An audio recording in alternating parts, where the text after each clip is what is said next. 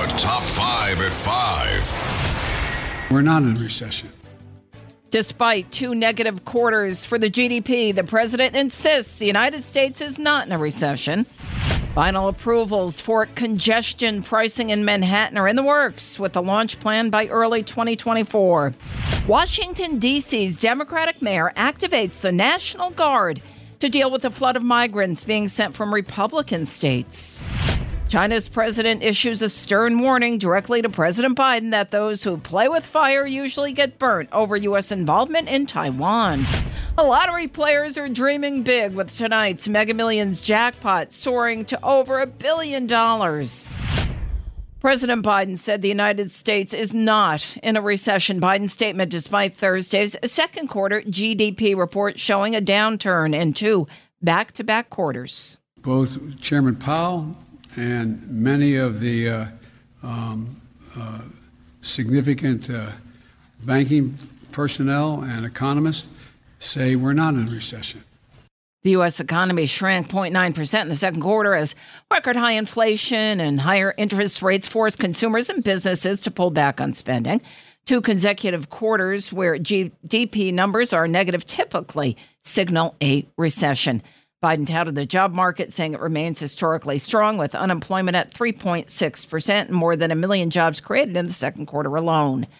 Congestion pricing is being green-lighted. Federal regulators plan to release a long-delayed environmental assessment of the MTA's controversial congestion toll plan by the end of this month.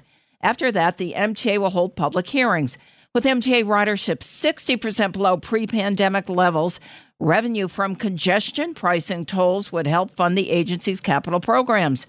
Drivers told Fox 5 they aren't pleased with this idea. No toll. Yeah, because even now it's too much. It's high. So within a year, $5-10 to come into the city from Queens in the same borough is ridiculous. If the federal government gives the MTA the final green light, congestion tolls would begin in late 2023 or by early 2024.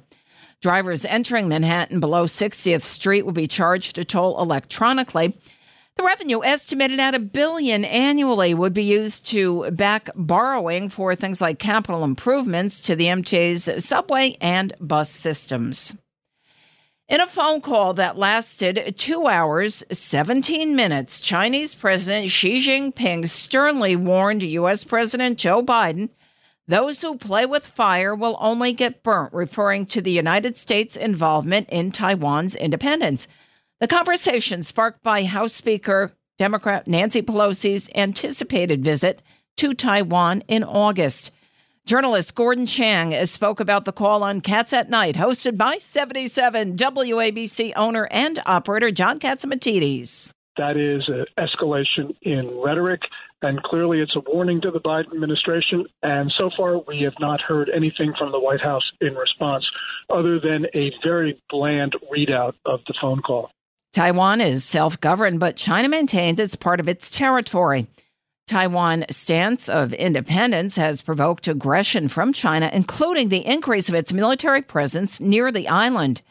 Ahead of Pelosi's trip, not yet officially scheduled, the Pentagon is preparing for any contingency, and Taiwan has been conducting military exercises. Washington, D.C.'s Mayor Muriel Bowser on Thursday requested the indefinite activation of the district's National Guard forces. It's in response to the busing of thousands of migrants from overburdened Republican border states dealing with record migration under the Biden administration's lax border policies.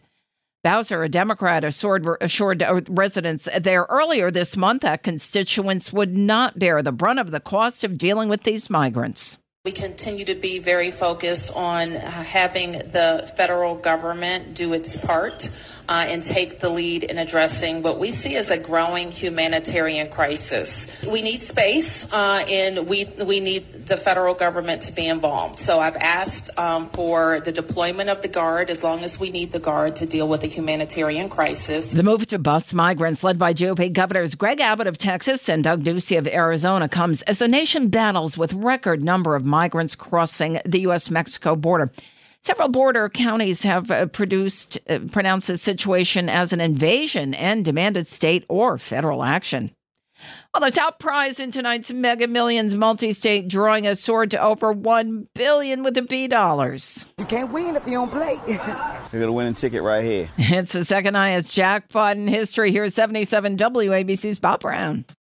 The Mega Millions jackpot is over $1 billion for tonight's drawing. If you have the winning number, you can choose to receive your money in one lump sum or an annual payout for the next 30 years. The lump sum comes out to about $600 million, and of course there are taxes, so hire a good lawyer and accountant. Mega Millions hasn't had a winner in 3 months. Good luck. I'm Bob Brown for the 77 WABC Early News. It's the WABC Early News on 77 WABC.